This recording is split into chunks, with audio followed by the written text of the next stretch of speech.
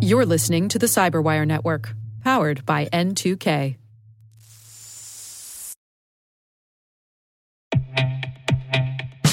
And now a word from our sponsor, SpyCloud, the leader in operationalizing cybercrime analytics. Traditional threat intelligence is a thing of the past. Cyber criminals are stealing vast amounts of credentials, session cookies, and financial data every day, and it's hard to keep up.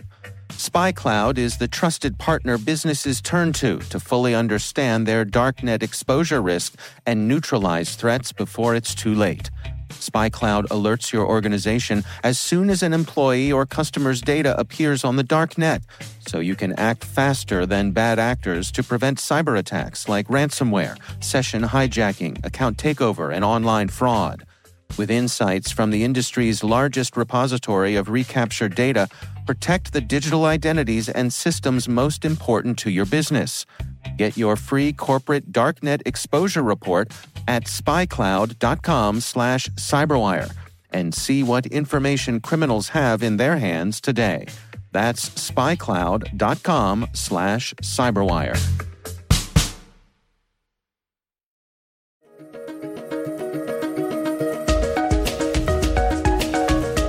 Hello, everyone, and welcome to the CyberWire's Research Saturday. I'm Dave Bittner, and this is our weekly conversation with researchers and analysts tracking down threats and vulnerabilities and solving some of the hard problems of protecting ourselves in a rapidly evolving cyberspace. Thanks for joining us.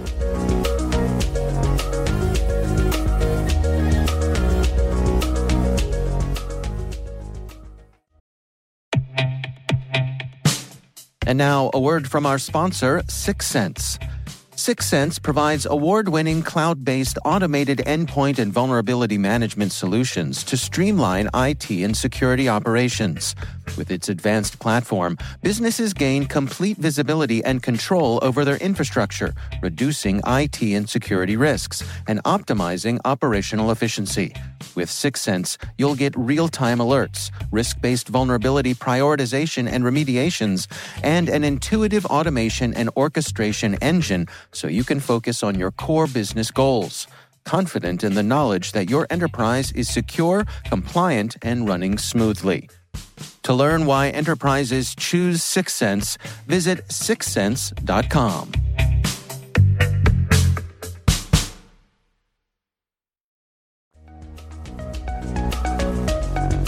This was a discovery that we made towards the end of July. It looks like some of the earliest uses of the stolen certificates in this case may date all the way back to April of that year. That's Rick Ferguson. He's Vice President of Security Research at Trend Micro.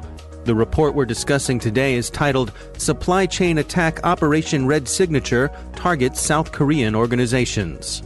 But it was certainly something that we discovered through our regular research, which we basically break out on a very regional basis. And in fact, we started looking at this before the first media reports surfaced in South Korea by several days. So take us through, what did you discover here? So what we found was that a threat actor had been targeting the software supply chain for a couple of very specifically chosen organizations in South Korea. Many of your listeners might be familiar with the NotPetya attacks that targeted organizations in the Ukraine. And if you bear in mind that sort of attack scenario, it has a lot of parallels with this situation in South Korea. So the attackers found a software solutions provider, remote support solutions, in fact, for the organizations that they actually wanted to target. And they went after the software update mechanisms for that remote support tool and managed to inject malware into that remote support tool update mechanism. What was really interesting about it was, in the case of NotPetya, and this is the reason why the NotPetya attacks went really truly global and caused hundreds of millions of dollars worth of damage, even to specific individual organizations, let alone as a global total. What was really interesting about the South Korean one is that the attackers were very careful to make sure that they put steps in place to target only the organizations that they wanted to target.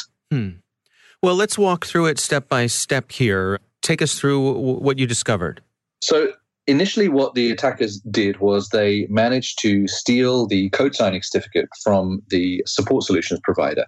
And what that meant they could do is create their own malicious remote access tool, sign it with the legitimate code signing key, and then compromise the update server. And what they did when they compromised the update server is they didn't simply dump their malware onto the central update server belonging to the solutions provider. I guess what they were trying to do there was to avoid detection. If you dump your malware onto somebody else's server, you're really not going to be in control of when that malware is found and what gets done about it. So they ran their own parallel update server, but what they did was on the update server belonging to the solutions provider, they compromised, if you like, the initialization file so that when organizations from a specific IP range, and that's what I was referring to when I said they were being very selective in their targets, when organizations from a specific IP range connected to download their regular update.zip file, they were redirected to the malicious update server, which went on to serve the first stage malware, which was a remote access tool.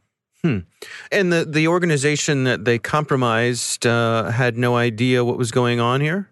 Certainly at the time the compromise took place, it appears that there was little to no idea that it had happened. The initial news reports that surfaced in Korean media were on, I'm just looking now, the 6th of August, 2018. And from, I did a quick Google Translate of that particular news story. My Korean is, rusty to non-existent, let's say non-existent. But certainly from the quotes that are in that article, both the victim organizations and the compromised software provider had no idea at all until after the event that this compromise had taken place. The Korean media story talks about 2 different organizations being affected. Can we just back up a little bit just to explain for our listeners this notion of having the code signing certificate stolen? What would be a way that someone would do that, and then what does that enable them to do? So the way that you will end up getting hold of a private key to sign software is you really are going to have to break into the key management systems of the organization in question.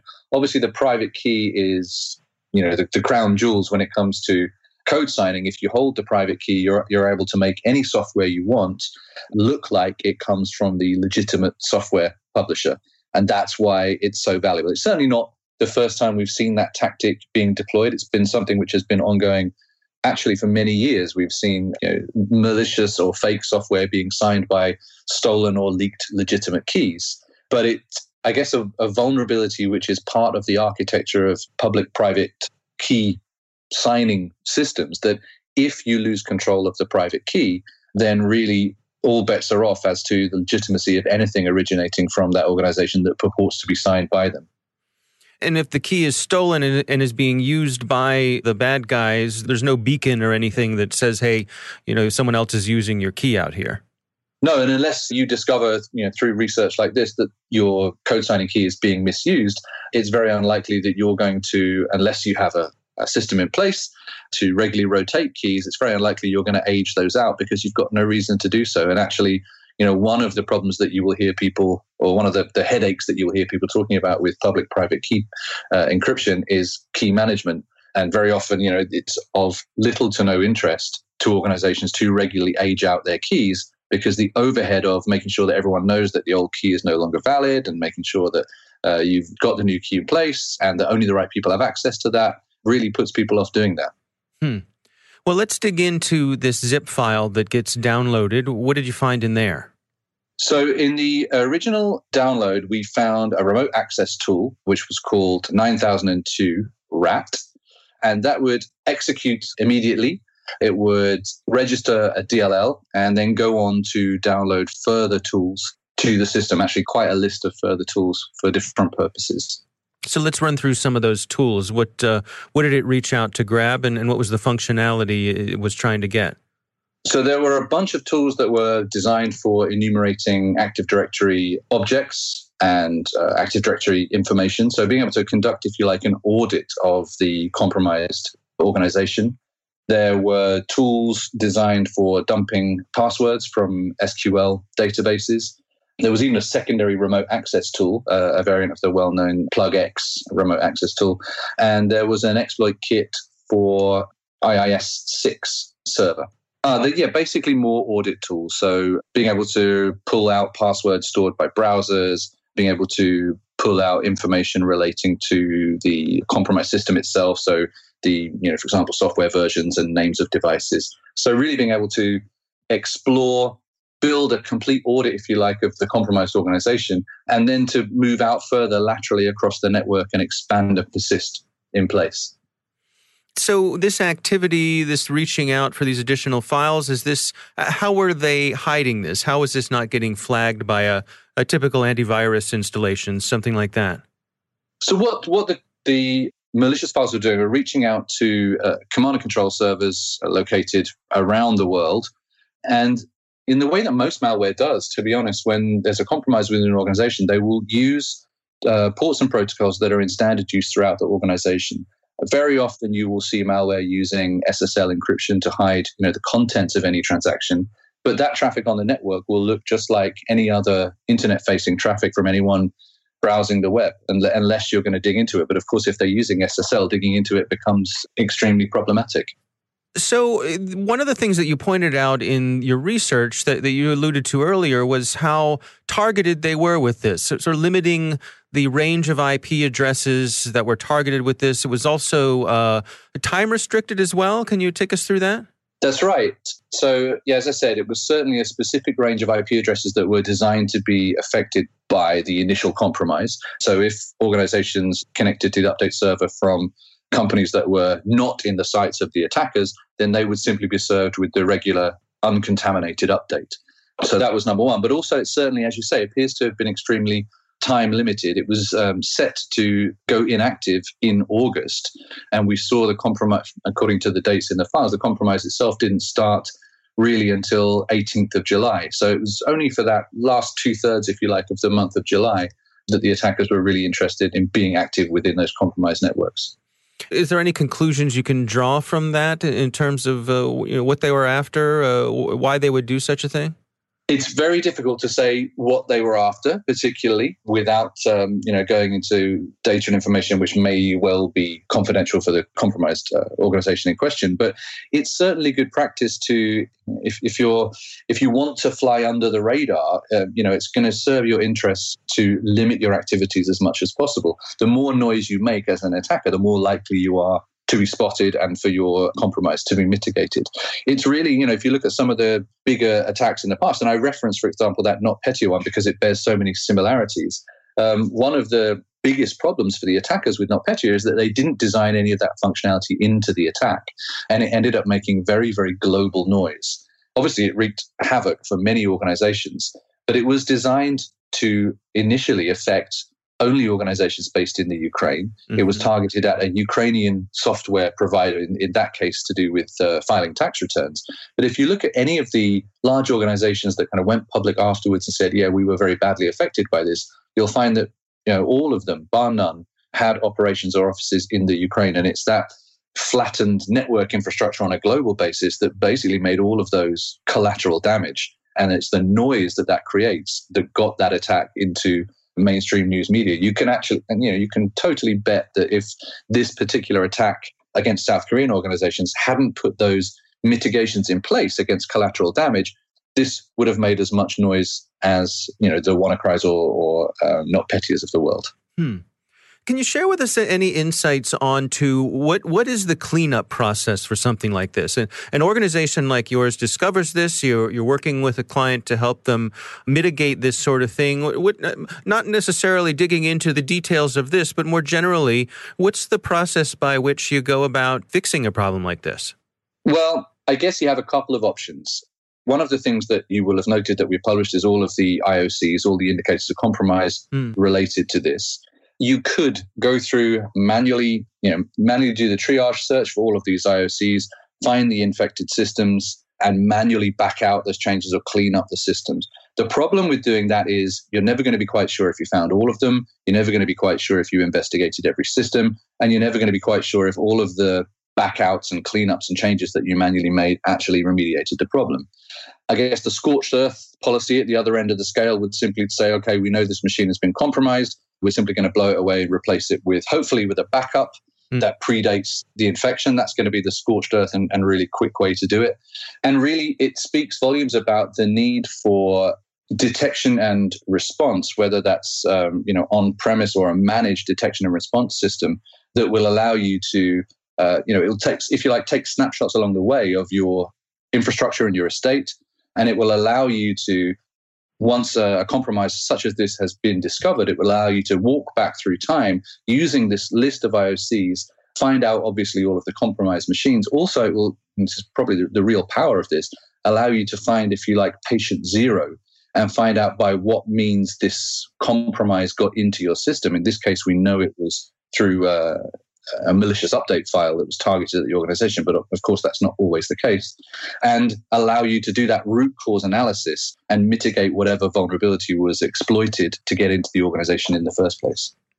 Now, what about the mitigation of these sorts of supply chain attacks? I mean, I think people are obviously very concerned about this. The ability for folks to get into my organization based on the organizations that I am doing business with on a day-to-day basis. What's your advice for organizations to get on top of this, to protect themselves against potential attacks from what they consider to be trusted partners? That's right. I mean, supply chain attacks are becoming increasingly common now. Certainly in the case of very targeted attacks like this, if you're going after a larger organization, they probably have more budget. They probably have, more human resources to pile into their security initiatives. But if you're looking at the smaller third-party organizations that they subcontract to, or that they do business with, or they outsource to, that's going to be your easiest route into an organization that's actually got security high on their agenda.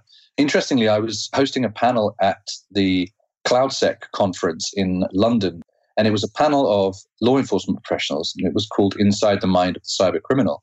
And I asked a question about the Target attacks, because that was another, supply chain attack. It was, I'm sure you remember, the heating, ventilation, and air conditioning provider that was compromised in the first instance, and it was kind of an island-hopping attack that went through their systems into Target and resulted in, hundreds of millions of credit card details being stolen. And I asked the panel, how common is that?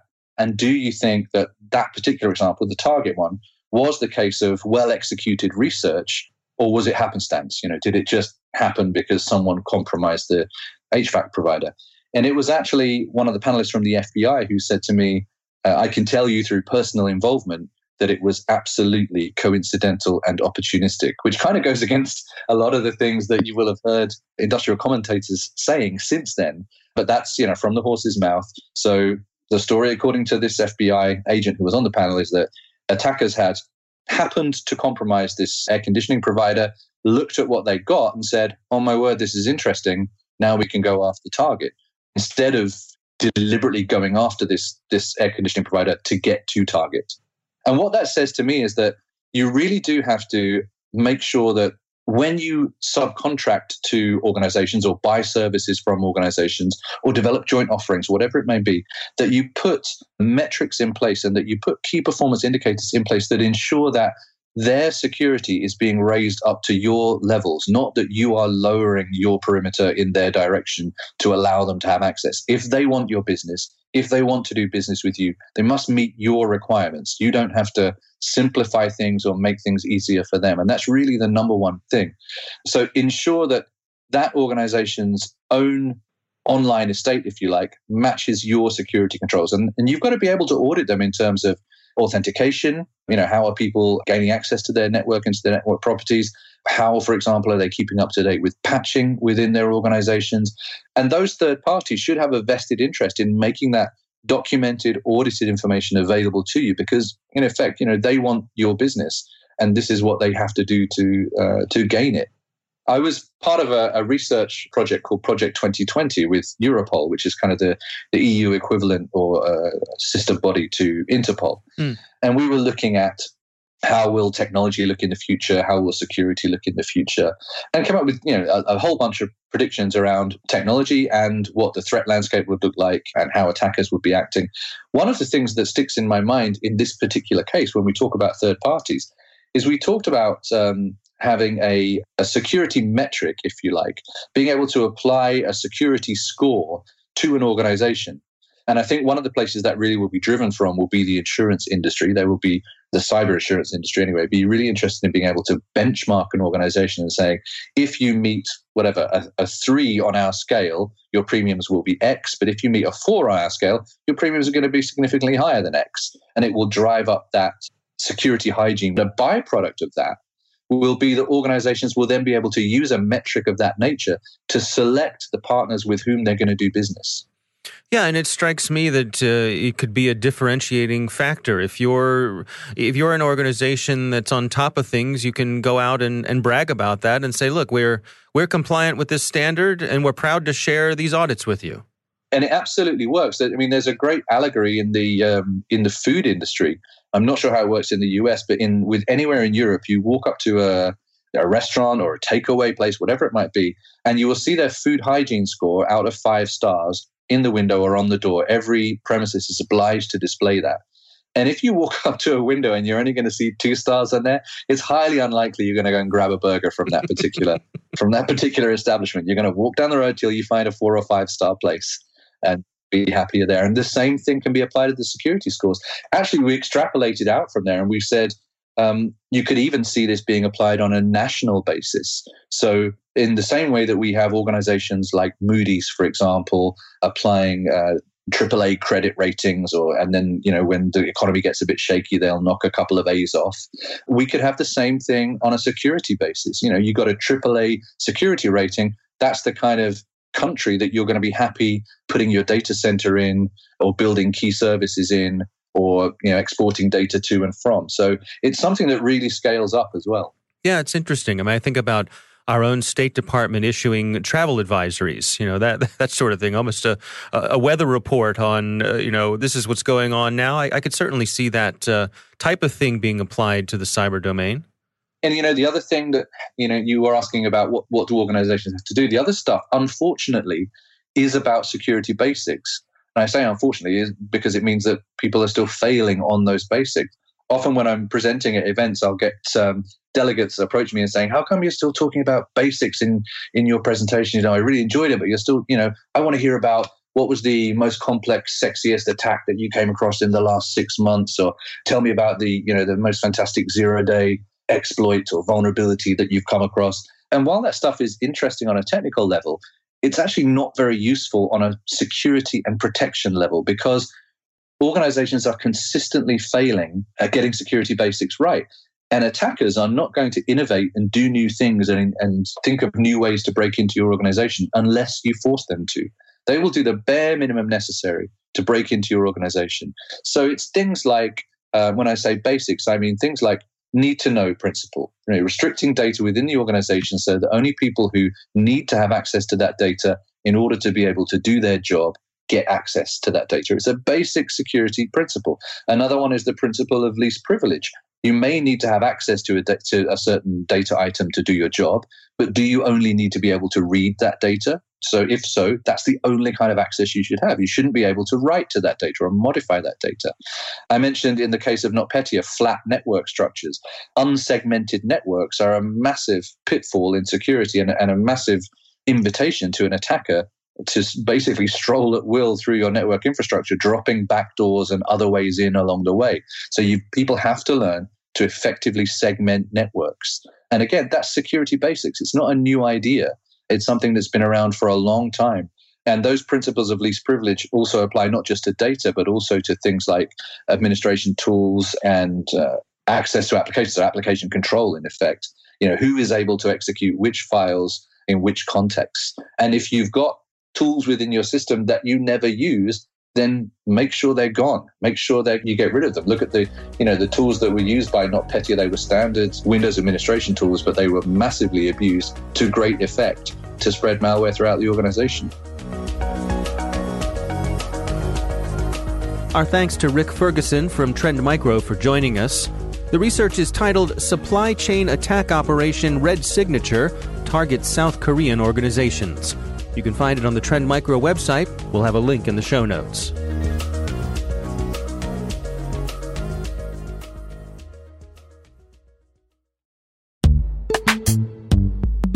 And now a word from our sponsor, Netskope. Netskope is a worldwide leader in SASE and Zero Trust. Its unified platform, Netskope One, provides optimized access and Zero Trust security for people, devices, and data anywhere they go, helping customers reduce risk, accelerate performance, and get unrivaled visibility into any cloud, web, and private application activity. To learn more about how Netskope helps customers be ready for anything on their SASE journey, visit netskope.com.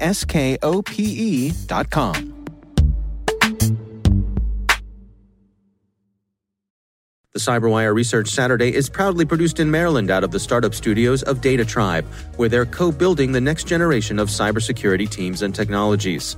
Our amazing CyberWire team is Elliot Peltzman, Puru Prakash, Stefan Vaziri, Kelsey Bond, Tim Nodar, Joe Kerrigan, Carol Terrio, Ben Yellen, Nick Valecki, Gina Johnson, Bennett Moe, Chris Russell, John Petrick, Jennifer Iben, Rick Howard, Peter Kilpie, and I'm Dave Bittner.